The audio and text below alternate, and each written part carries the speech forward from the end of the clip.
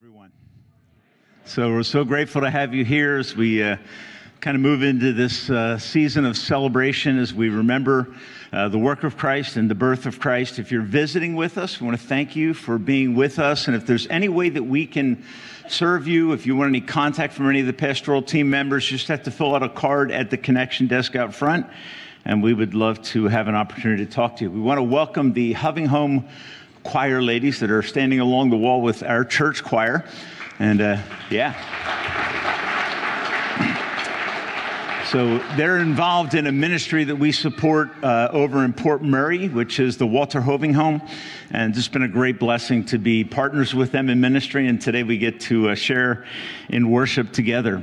If you're a parent of someone that is a toddler through 6th grade, after the service this morning, we're going to have a meeting with you. You just need to go the hallway out the door, make a left, and try to get there as soon as you can, like avoid the snacks, and get back there for that meeting so we can do that with you. Tim Dory and I will be meeting with you all back there. Tonight there is a gathering for the teens, so if you're a newer family and you have teenagers, there's a gathering at our home tonight at 5 o'clock for food and fellowship. And we'd love to have them here. So the other thing I want to remind you of is the Christmas Eve service, which is at 5 o'clock next Sunday night. Okay, so that you can all be aware of that. So John 1:14 says this. It says, "The Word became flesh and dwelt among us. And we beheld his glory, glory as of the only begotten of the Father, full of grace and truth." I was talking with the young people this morning. The fact that Christ came, that God came in flesh, means that I can avoid two kind of negative directions I can go in my life, right? One is if I don't know there's a Savior through Christ, I tend to become either religious and proud of my accomplishments, or I try really hard and realize the truth about my own heart, and that is that I am a broken sinner in need of a Savior. And in that case, I'm devastated. So we vacillate between the two until we come to realize that God came in flesh to bear our sin and to set us free from our shame, to free us from our pride, and also to free us from personal devastation and shame. And if you don't know that truth, that's what we want you to learn today through the singing, through the preaching of the word, that because of Christ, there is hope for every person in this room, whether you're a proud religious person who thinks you got your act together, or you're a person that's been trying really hard but realizes that you don't measure up. There's hope for you in Christ, and we want you to know that truth today. I want to ask you to stand with me as we open in prayer this morning. So, Father, we are so grateful in this season that we have the truth of the coming of God in human flesh in the person of Christ, who lived the perfect life that Tim Hoff could never live, who took the wrath of God that I deserve on himself on the cross so that I could be free and so that I could be in relationship with you, Lord, by your grace alone. So today, Lord, as we sing and as we join our voices together and as the choir sings and we celebrate what Christ has done, God, we trust that you will glorify and honor your name, and that you will exalt your Son, and that today some would trust him who never have. Some would realize today that there's hope for me, irregardless of my brokenness. There's hope in Christ. So do your work by your Spirit today, Lord. Fill the words that we sing. Make them clear to our hearts. Make them true to our hearts. And give us all this gift of faith to believe today what Christ has done. We celebrate your coming, Lord. We want you to be exalted in our singing and in the word today. We pray these things in Jesus' name. And all God's people said, amen.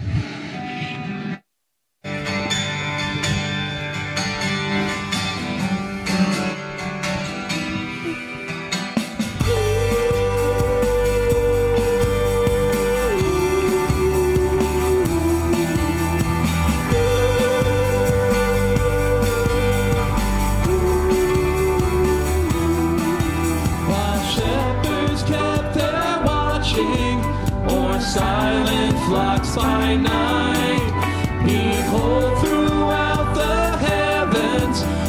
shone a holy light.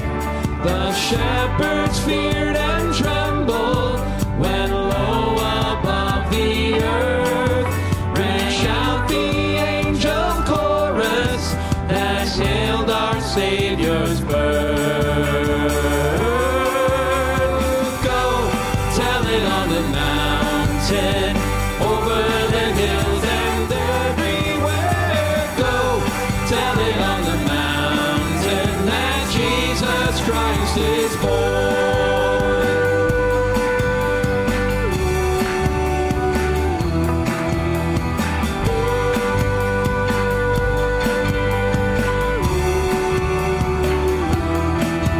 Down in the lonely manger, the humble Christ was born, and God sent us salvation that blessed Christmas morn.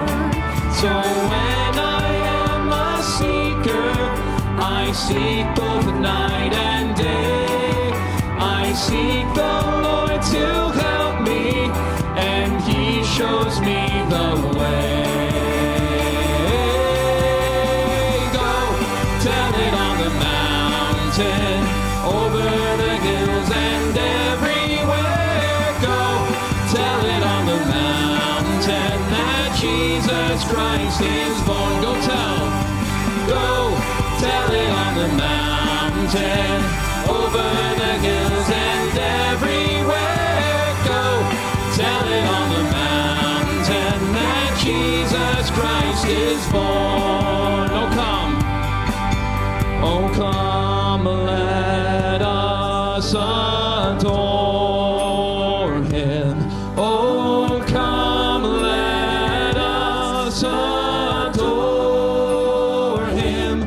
Oh come, let us adore Him, Christ the Lord.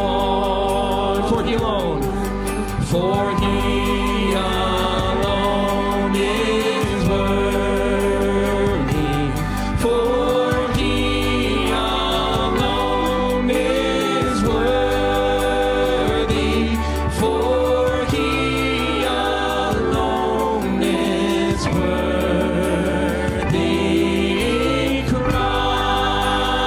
Christ the Lord. Go tell it on the mountain, over the hills and everywhere. Go tell it on the mountain that Jesus Christ is born. Go tell it on the mountain, over the hills and everywhere. Go tell it on the mountain that Jesus Christ is born. Oh, go tell it on the mountain, over the hills and everywhere. Go tell it on the mountain that Jesus Christ is born.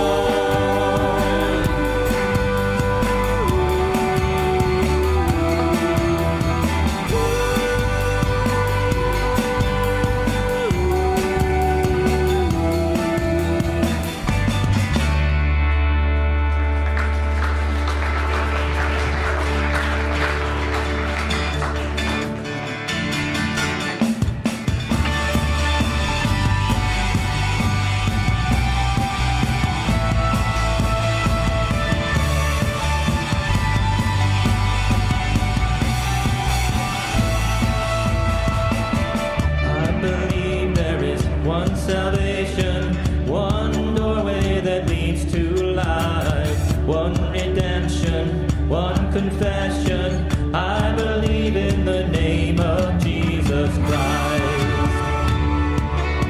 Hey! I believe in the crucifixion. By His blood I have been set free. I believe in the resurrection. Hallelujah, His life is testimony. Oh,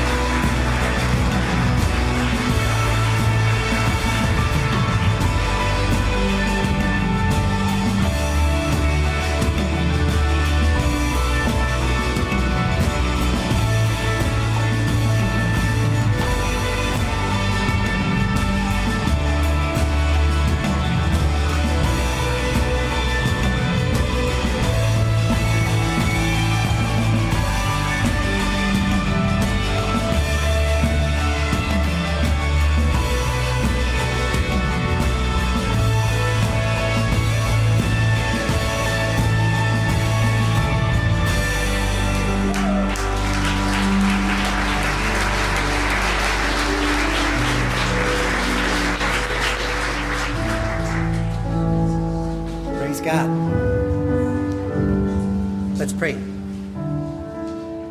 Our gracious and loving Heavenly Father, just want to thank you, dear Lord, for just this worship that we have together, the time that we can sing praises to your name. I want to thank you for the choir and all the work that they did, dear Lord, and just the ladies coming here from the Hoving Home. And dear Lord, we want to just shout it from the mountaintops. The King is alive. This is the season. This is the season where we get to worship you with much of the world in many forms, but the most important is the birth of our Savior. We want to thank you for this opportunity. We want to thank you for this country we live in. We want to thank you for the praises that we're able to sing. Be with Doug this morning as he preaches. I pray that you would prick our hearts, not just listen to the story that we hear every time this year, but to find something new that the Holy Spirit can convict us of. It's in your name we pray. Amen. You can be seated.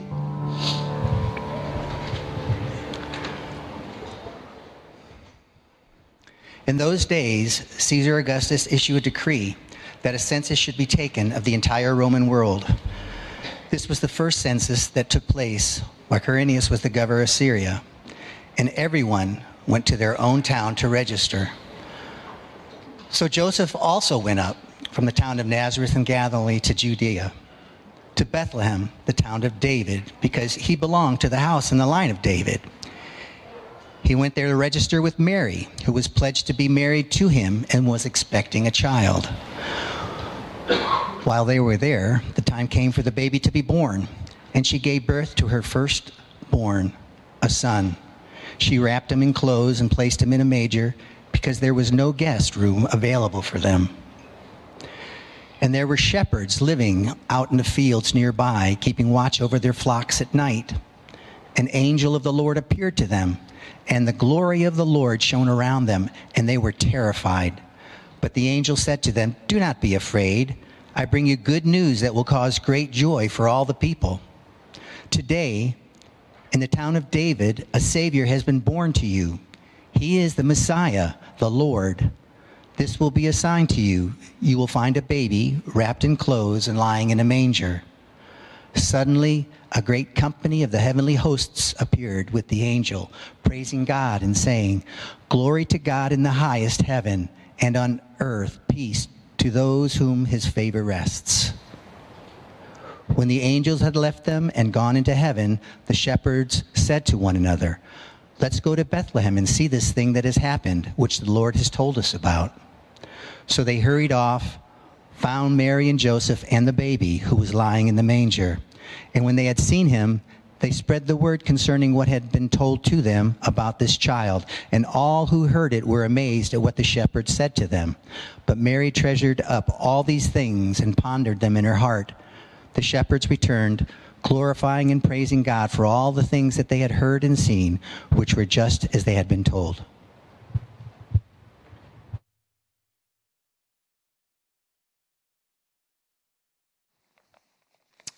Well, good morning.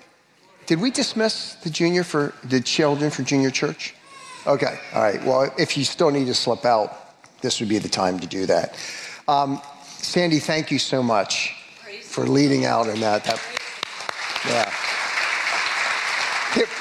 And I also just shout out Linda. It was great to see you in the choir.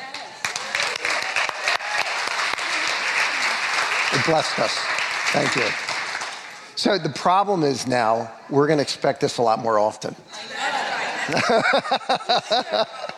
Okay, all right. We'll take whatever we can get. But thank you for that. Wasn't that a great blessing? So, well, we're stepping away from the Genesis series for a couple weeks. So, and just picking up on some Christmas themes. So, thought this would be a appropriate passage to look at. It's one of my favorite in the Gospels. So, if you have your Bibles, you can go ahead and turn with me over to Luke chapter 2, verses 1 to 20. One One of the things my wife and I like to do around the Christmas season often, we don't always do it. I should say my wife likes to do it and she drags me along. It's probably a bit more accurate, but no. It's okay. It is okay. We like to just go around and look at some of the lights in the neighborhood, right? And you drive up to some places and you go like, that's pretty simple. Yeah, that's okay. All right, yeah, not too bad. Then you go to the next place, you're like, wow, holy mackerel, whoa. You know those experiences, but you don't normally have both of those experiences at the same time. You either go like, simple, amazing, something like that. The passage we're looking at today does both. It moves us from something that is amazingly simple to something that is simply amazing. And I want you to watch that as we kind of walk our way through this passage, because when Luke presents it, that's how he moves us through it. And if both of those grab us, we'll come away slightly different people because of it, okay? So I want to talk it through. Now, being that it's simple, which we all know, I don't want to ruin anybody's Christmas, but I do want to be able to say what we can say from the scriptures and try to push back against some traditions that have kind of layered on top of the story. All right. So can you see the picture? This is Rembrandt's rendition of the birth of Christ, and I like the way he does it with the light there, and very, very, very nice. But you can see where it takes place. Okay, that's like in a barn, a stable of some sort, some major barn. And the other thing that's kind of interesting at this birth is you have both shepherds and wise men represented at the same time. Exactly right. I mean, we know there's some problems with some of these things. So I thought this might be interesting to read to you. Maybe you've seen this. Matter of fact, one of the things I was thinking, I asked, my wife and I were talking a couple weeks ago, I said, like, we're not doing a children's pageant or anything when Sandy's having everybody sing, because what I don't want to do is get up and critique something that we just did. But you've all seen, I've been involved in pageants like this, so I just want to kind of read it, and hopefully maybe you'll chuckle a little bit, but I want to qualify some of the things in this story. A typical Christmas play. In the evening of December 25th, AD 1, Joseph arrives in Bethlehem leading a donkey which is carrying his pregnant wife. Since there's no room for them in the local economy inn, the innkeeper and his wife allow the couple to stay the night in their humble stable. Shortly thereafter, Mary gives birth. During the evening, shepherds who had been informed of the birth by angels come to see the Christ child and then leave to share the news with others. The next day, after seeing a comet, 3 kings from the east arrive to worship Christ, and each of them offers the family a gift: gold, frankincense, and myrrh. Have you all seen that play? Okay, yes, some of us have participated in them, all right? There's a couple problems, okay? I'm not gonna identify all of them. It could take us too far afield. We'd have to look at Matthew and Luke's account. But from Luke, I wanna qualify a couple things. And let me explain, I'll get to it, but probably one of the big ones in this thing is, what in the world is the inn? And I'm going to argue that our typical view of an inn and an innkeeper and an innkeeper's wife is not consistent with the passage. Okay, and I'll explain it. And having said all that, it's a simple birth. I'm not questioning that, but I want to qualify. So stay with me as we try to get a good picture of what's going on and then come to what we can truly hold on to in our own lives. All right. Let's start by reading the passage here. Again, Victor, thank you for reading that through. But in the first kind of 3 verses, you have background to the story, right? And this is really important because it shows us that Luke is not sucking this story out of his thumb. One of the things you find in Luke's gospel in the book of Acts, he's very careful to give you historical background data. because he tells us at the beginning of his book, he's done intensive research into what he's actually going to say. So that when he speaks, it's stuff that you can verify if you were living at the time to find out if it was actually true. So he starts out, in those days, Caesar Augustus issued a decree that a census should be taken of the entire Roman world. Now, this is the challenging verse 2. I'm reading from the NIV. The NIV says this: this was the first census that took place while Quirinius was governor of Syria, and everyone went to his own town to register. My NIV note, I have a little note like another possible way to translate that. It says this for verse 2. Rather than saying, this was the first census that took place while Quirinius was governor, the note says, this census took place before Quirinius was governor of Syria. And there's a word in the Greek, you can actually translate it either before or first. Okay, and so there's some debate there that actually goes on. Because here's the problem. I just put the dates up here for you. Jesus was not born in AD 1. Okay? Jesus was probably born around 6 BC, which sounds kind of crazy. Because you're thinking like, doesn't BC mean before Christ? So Christ was born before Christ? Like, what is going on? And you're right, because the monk who actually designed a calendar around BC and AD in the 200s was off by a couple years. He was doing the best he could. So Christ was born before Christ. Something like that, okay? Something like that, all right? But here's the problem. Quirinius wasn't governor of Syria till AD 6. Can you see that up there on the map? So Quirinius is governor then. Jesus is born, 10, 12 years before that. So when the text says this was the census, this was the first census while Quirinius was governor of Syria, historians go back and they check and they look at archaeological evidence and Roman writings and all this stuff, and they say, like, there's no evidence that Quirinius was governor of Syria at that time in 6 BC or 4 BC. And Jesus had to be born before 4 BC because Herod the Great tries to kill Jesus, and Herod the Great doesn't die till 4 BC. Do you see the problem, right? So these are the reasons why we say some of these kinds of things. And there's 2 possible explanations. I won't go into detail, but there are some very good scholars that argue that Quirinius had some other role in Syria, that you could still call him the governor. He was like the CFO of Syria or something like that. And maybe that's what's going on here, and that's possible. The simple answer for me, grammatically, is just to say this census took place before the one that everybody knows about in AD 6. Because when that one happened in AD 6, there was a revolt in Judea. And I think all Luke is saying is, you know that one that everybody knows about with all the problems and the rebellion? This was the big one before that. This was worldwide. This wasn't just coming through Syria.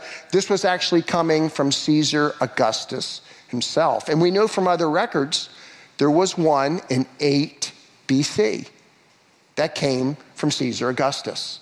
And because Judea is really on the outskirts of the empire, it takes about a year or 2 to get that stuff implemented. So having said all that, Jesus was probably born around 6 BC. Just a little bit of background there. For sure before 4 BC, because Herod dies in 4 BC. And everyone went to their own town to register. And you may say, that's a lot of people moving around. But think about this. In antiquity, most people never left where they were born. So the fact that Joseph had been in Bethlehem and then had moved to Galilee and now was coming back, that would be more of the exception than the rule for that kind of thing to happen.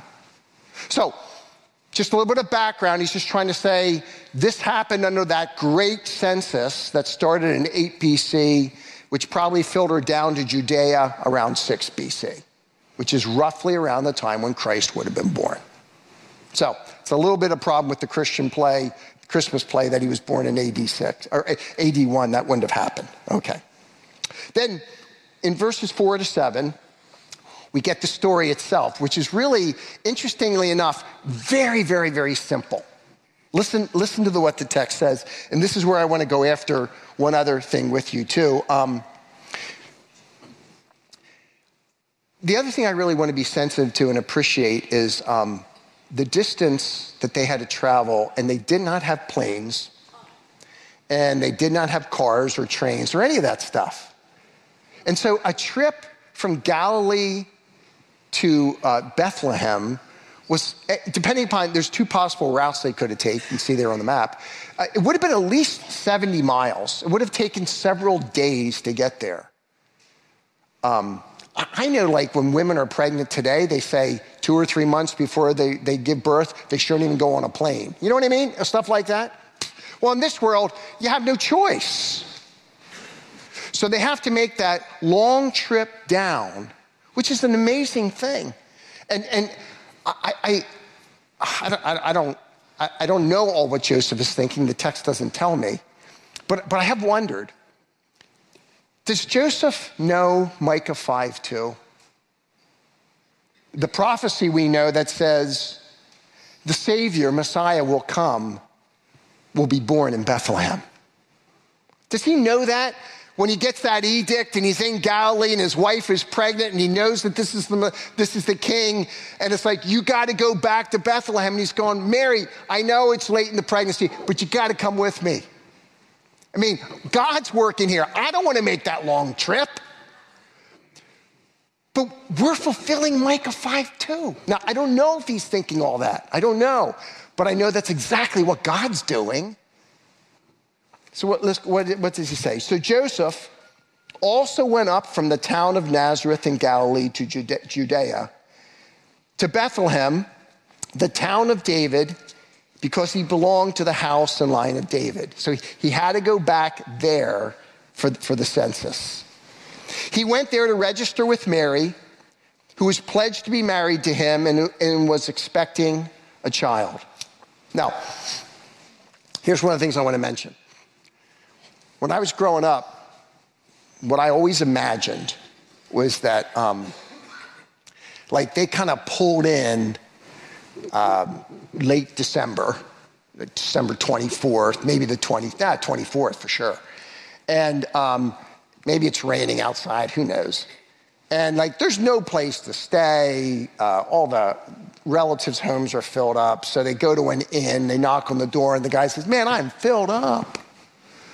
And his wife says, honey, we got to do something. All right, we got a stable out back, whatever. You guys can go back there. And I kind of figured it all happened about the same time. Did anybody else ever pick that up growing up? I don't know, it's kind of what I felt. Do you notice how verse 6 begins? While they were there. Well, how long were they there? I don't know. I don't think it was a day. Could have been weeks. Could have been a month. It just says they came back to Bethlehem, and while they were there, she gave birth. So what that time period is, we don't know exactly. So this idea that they pulled in stable that night, shepherds, wise men shortly after, it's not what's going on here. Here's the other challenge. In antiquity, if, you kind of use it. Willie's out there, okay. So Willie is my cousin, and he lives in Bethlehem. And I'm coming from Galilee, from Nazareth, down to Bethlehem. Willie is not going to allow me to stay anywhere but with family.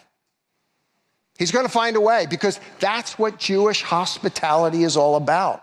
The idea of putting somebody in an inn and not taking them in as family would be completely counter to their culture. It's just that they didn't think that way. But you say, yeah, but think, Beinert, keep reading, and I will. This is what it says. While they were there, the time came for the baby to be born. And she gave birth to her firstborn. Interestingly, if Jesus is her firstborn, what's the indication of that? There's more to come. Now, it won't be a virgin birth. It will be a birth between Joseph and Mary. Fair enough. But Jesus was the firstborn of several others to come for this couple. Obviously, this one was virgin born. This was unique. She gave birth to her firstborn, a son. She wrapped him in cloths, which is what they would often do, translated often swaddling clothes, right? They would often wrap children up because they didn't want their limbs to, they thought if they didn't, you know how babies, they're, stuff like that. They just, so you wrap them up so their legs are going to grow correctly. I'm not saying it's right. I'm just saying that's what they did, okay? So, yeah, we've learned some things along the way, but nonetheless. She wrapped him in cloths, placed him in a manger, because there was no, now this is what the NIV says. There was no room available in the guest room. That's what my NIV says. Yours probably says there was no room for them in the inn. Is that fair? Okay, so here we go. When you see the word inn, literally in the Greek, it just means dwelling. It's a pretty broad term, and it can reference a lot of different things, especially in the Old Testament. In Luke's gospel, the term is used 2 times. It's used here in this passage, and it's used later in Luke 22 at what we call for the upper room. And what the upper room was a guest chamber. It was a special place connected to the house where Jesus and his disciples could have a special meal. Does that make sense? It was like a guest room. So the only other time it's used outside of Luke 2, it's referring to a guest room. You say, yeah, but you said dwelling and inn. There's another Greek word that's used for an actual inn. It's used in the story of the Good Samaritan in Luke's gospel. And it's a completely different Greek word.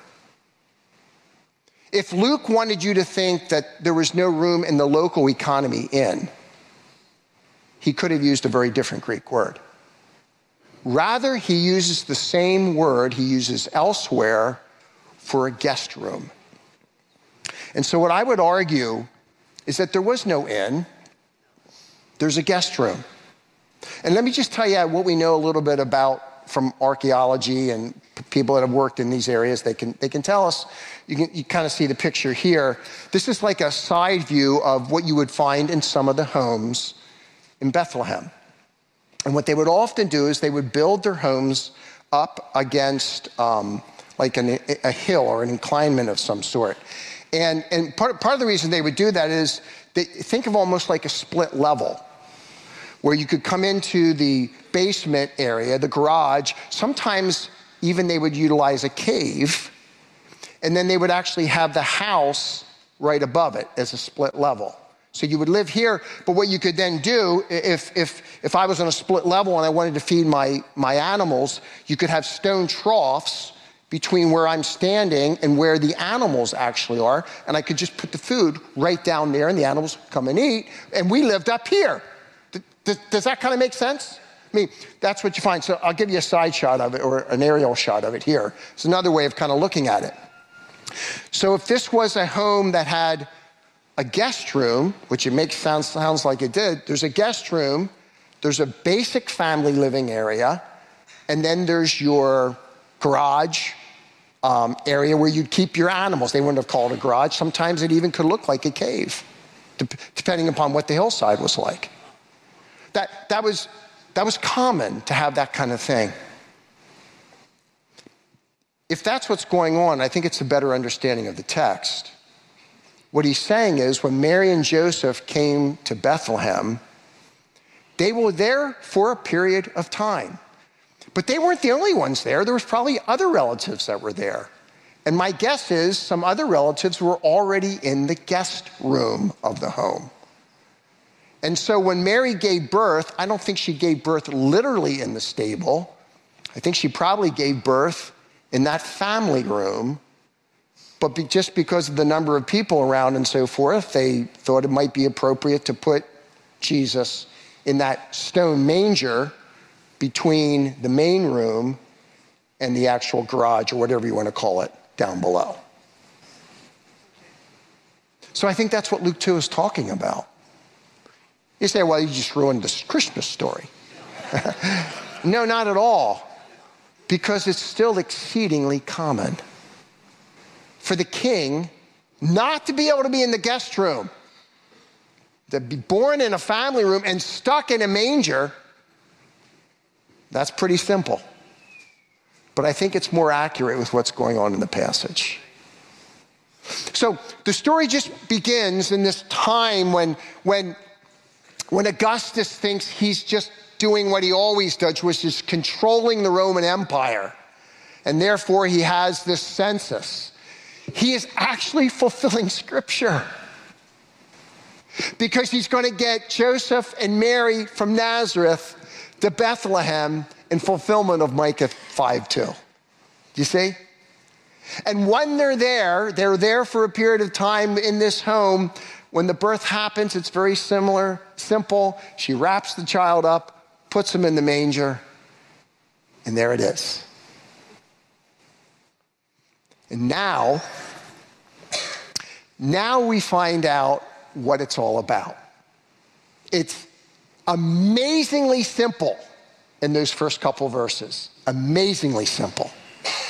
Now we're going to find out it's simply amazing when you read what happens in conjunction with the shepherds. And you've heard this before. I mean, like, if you've been around Christianity a period of time, you haven't heard this story. It's a terrific story. But doesn't it amaze you that God would announce this to a bunch of shepherds?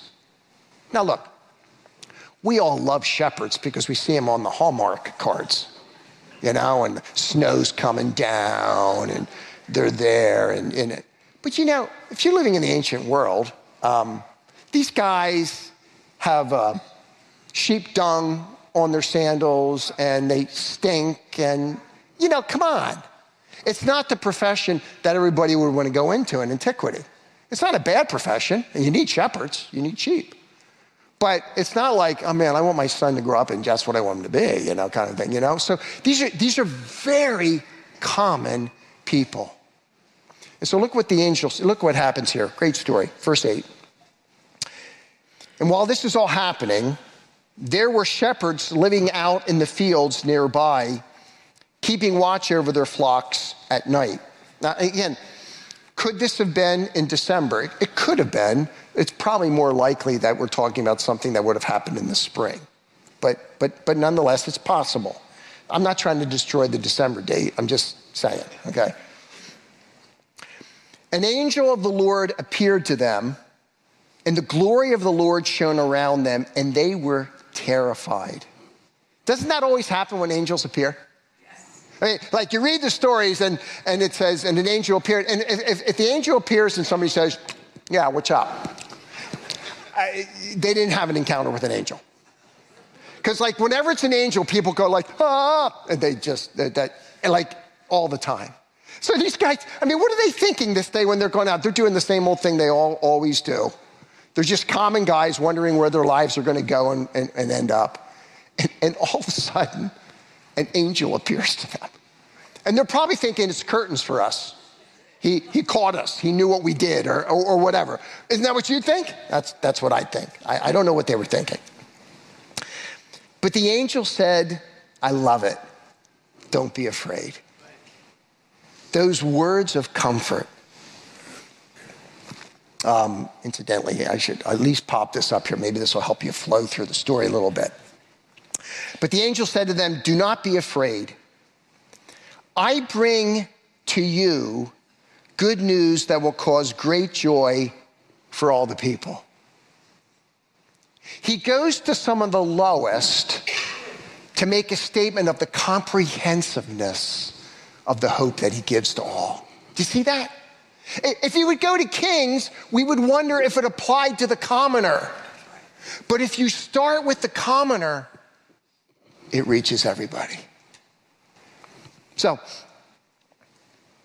don't be afraid. I bring you good news that will cause great joy for all the people. Today, in the town of David, a Savior has been born. And again, it says, to you. And in saying it's to you, he's saying, because it's for you, it's for everyone. Christ didn't come just for the elite or those who had their act together, because none of us do. Came to them, he said, a Savior has been born. He is the Messiah. He is the Lord. Here it is. Good news. Savior, Messiah, Lord has come. He's Lord. He's in charge. He's Messiah. He's the King you've been waiting for. He will function to save you from your sins. I would love to interview these shepherds, wouldn't you? So what are you guys thinking when he said that? I mean, they just were doing whatever they do that night, and all of a sudden, in one moment, it's like, God is giving good news to us? Savior, Messiah, Lord. Whew. Powerful. This will be a sign to you. You will find a baby wrapped in cloths, which wouldn't be unusual, and lying in a manger. Now remember, Bethlehem is not that big of a town. It's probably 500 to 1,000 in size. There probably was no other baby born that night. So it wasn't like, but when they went into the home and they looked at each other and they said, hey, that baby's in that stone trough. This is exactly what we were told. The only baby born in Bethlehem today. Whoa, right? Just, it all comes together for them. Suddenly, verse 13, the angels here still speaking after giving the sign, a great company of the heavenly host appeared with the angel, praising God and saying, glory to God in the highest, and on earth peace to those on whom his favor rests. Just a short comment. Is God's peace experienced by everybody? Well, is God's peace and salvation offered for everybody? Yes. Is it experienced by everybody? No. And at the end of the day, the peace only rests on those who trust in the Savior, Messiah, and Lord. You see? So yeah, we talk about, Christmas is a time of joy and peace, and it is. But the peace is not experienced by all. It is experienced by those who've accepted the good news of Jesus Christ as Savior and Lord. Well, all of a sudden, the sky goes black. And these guys are probably looking at each other going like, what in the world? What could they have done? I suppose at that moment they could have said like, man, were we drinking too much tonight or what? Like, let's just have a good night's sleep. We don't need to go into town with this crazy story and then get in trouble by the townspeople, because it is late, I mean, it's late. If we're still feeling kind of unsettled in the morning, we'll do something then. I don't know. Don't you think? I guess somebody could have done that. Not these guys. These guys are going like, this thing is real. And facing possible embarrassment if this doesn't work out. Because I'd love to know how they went to find the house exactly. What do? Go by house? Hey, is anybody born? You know where? Yeah, down there. But don't go. They're bed. Everybody's in bed. So, whatever, I mean, what was that conversation like? No idea. These are all questions I will ask when I get to heaven. But for now, we're not sure. But look what happens in verse 15. When the angel had left them and gone into heaven, the shepherds said one to another, okay, guys, it might be late, whatever. Let's go to Bethlehem and see this thing that has happened, which the Lord has told us. No, we know it's of him. We're going. So they hurried off and found Mary and Joseph and the baby who was lying in a manger. So they worked their way, however they did that, to the right home, knocked on the door and said, hey, can we come in? We got the, what? Who are, okay. When they had seen him, they spread the word concerning what had been told them about this child, and all who heard it were amazed at what the shepherds said to them. So they came in, and I guess his family members are around, maybe neighbors, who knows, people are concerned about this.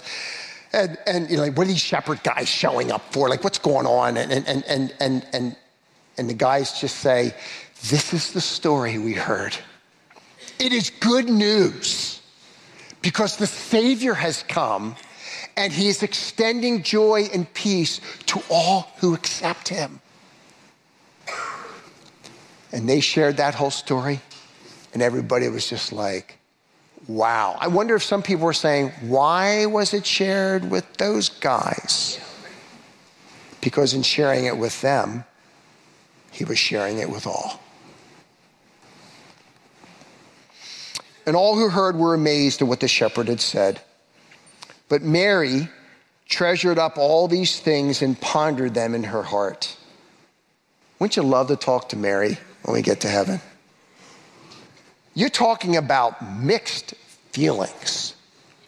She's going to go from this experience, not a couple weeks later when she's going to be in the temple with her son, and the prophet's going to come and talk to them, and the prophet's going to say, this is wonderful, and also, you know what, this whole thing is going to literally pierce your heart when you find out where the whole thing ends up. And what he's talking about is the cross before it even happens, because people are not going to accept him, even though he's the right Messiah, he's the king. And so, you know, Mary, she knows what's happening, but she's hearing this, and all she can do is just very personally in her heart go like, wow. And how old is she? We don't know exactly. 15 years of age? Could be young, we don't know, roughly. She's young. She's a young teenager. She's taken all this in, and it's just like, wow. The shepherds, the Bible tells us in verse 20, returned glorifying and praising God for all the things that they had heard and seen, which were just as they had been told. These guys heard it, they saw it, and you could not have shut them up if you wanted to, because they knew it was true. So what's the point? Here it is. And I want us to just kind of think about this. While the setting for the birth of Jesus was amazingly simple, and it just was. The message of Jesus' birth is simply amazing. So what do we do with that? My guess is most of everybody sitting in here today, or at least the vast majority, are probably have trusted in Christ as Lord and Savior, but maybe you haven't. Maybe you're here with a friend. Maybe you're just visiting. Maybe you've just been kind of covering up most of your life, just playing the Christian game. I don't know. Maybe you have never really heard and believed. These guys heard and believed the message. And the place for you to start is not with New Year's resolutions. Forget it. They don't work terribly well. The place for you to begin is to fall on your knees before God and saying, I have no lasting joy or peace in my life, and I will never have it apart from Jesus Christ. And you can try everything imaginable. You can go up every ladder of success only to find out it's leaning against the wrong wall. And it won't hold.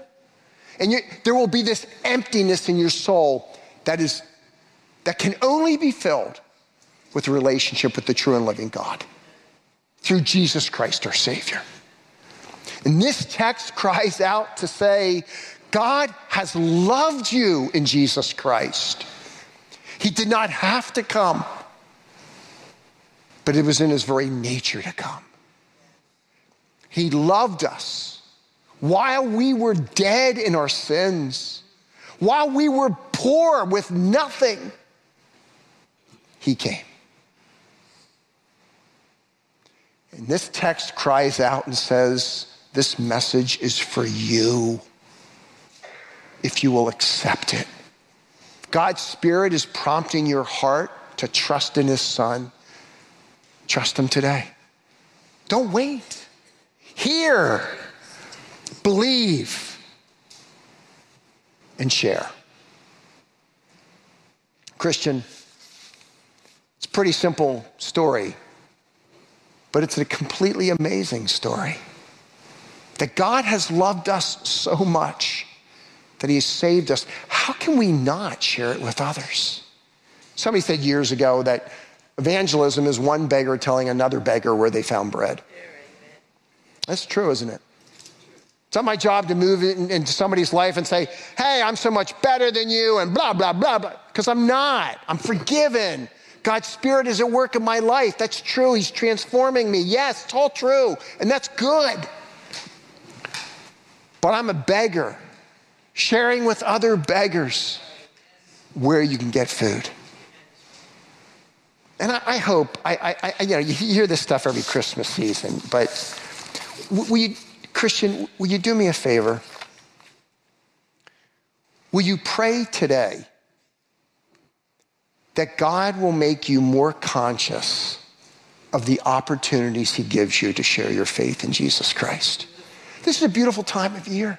When it's Christmas, somebody says, boy, this is really a hectic time. You say, yeah, I know it's hectic.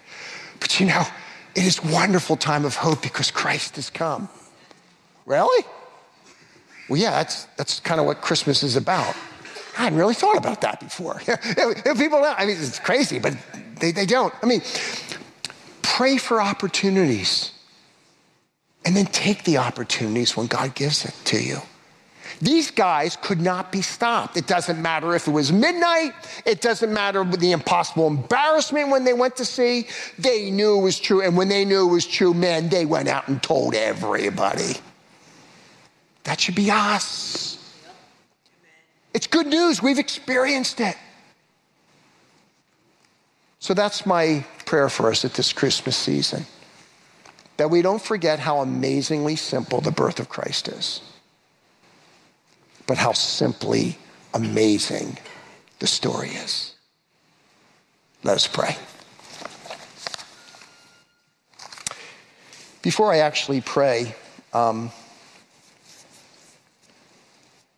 going to ask you to pray to yourselves for just a few moments, not long, maybe 30 seconds. And this is what I'd encourage you to do. If you don't know Christ as your Savior, this would be an opportunity for you to trust him today. And all you would do is you would tell Christ the truth, which is you are a sinner. You could never have a relationship with God because of that. But you recognize Christ came, lived, died, and has resurrected because he loves you and wants to forgive you of all your sins and make you his child. Boy, it'd be wonderful in these few moments if you would bow your knee and say, I want Christ, I want you to be my Savior and Lord today. And Christian, if you're here, would you ask God to put some people into your path? Maybe it's family members, maybe it's coworkers, neighbors. Say, God, please do a work in my heart. Grant me opportunities to share the gospel in appropriate ways as the opportunities come, especially at this season of the year. So I'm going to give you just about 30 seconds, and then I'll close in prayer.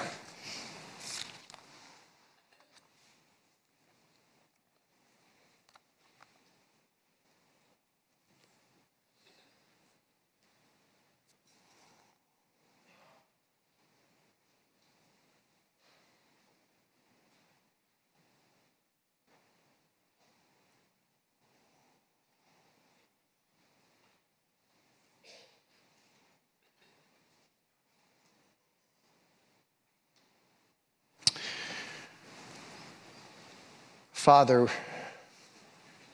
please forgive us for being commonplace, perhaps even at times indifferent, about the wonder of the incarnation, the wonder of Christmas. Lord, for those that don't know you as Savior, would your Spirit work in their hearts and draw them to yourself? Father, for those of us that have trusted in Christ, may this not be something that's just commonplace, but may it be something that just makes us think afresh about the wonder that you have loved us in the person of your Son. May that love motivate us to move into all our relationships with a passion to share and live out our faith. In Christ's name I pray. Amen. Go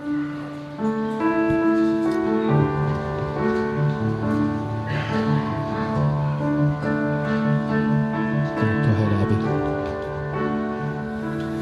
In the darkness we were waiting, without hope, without light, till from heaven you came running. There was mercy in your eyes to fulfill the law and prophets. To a virgin came the word, from a throne of endless glory to a cradle in the dirt.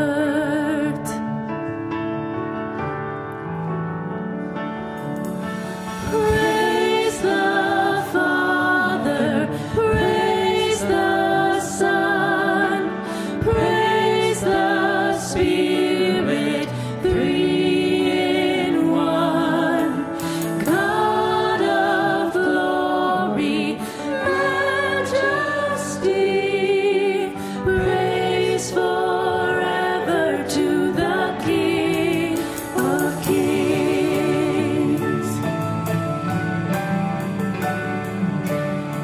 To reveal the kingdom coming and to reconcile the lost, to redeem the whole creation. You did not despise the cross, for even in your suffering you sought to the other side, knowing this was our salvation. Jesus, for our sake you died.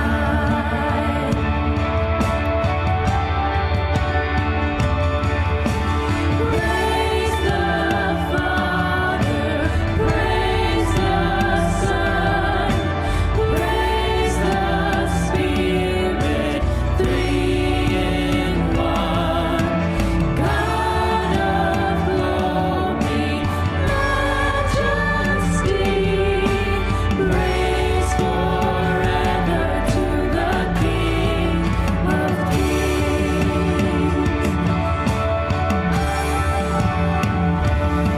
On the morning that you rose, all of heaven held its breath, till that soul was moved for good, for the Lamb had conquered death.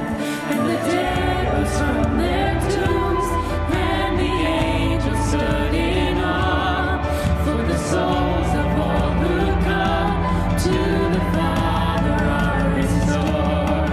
And the church of Christ was born, then the Spirit lit the flame. Now this gospel truth of old shall not kneel,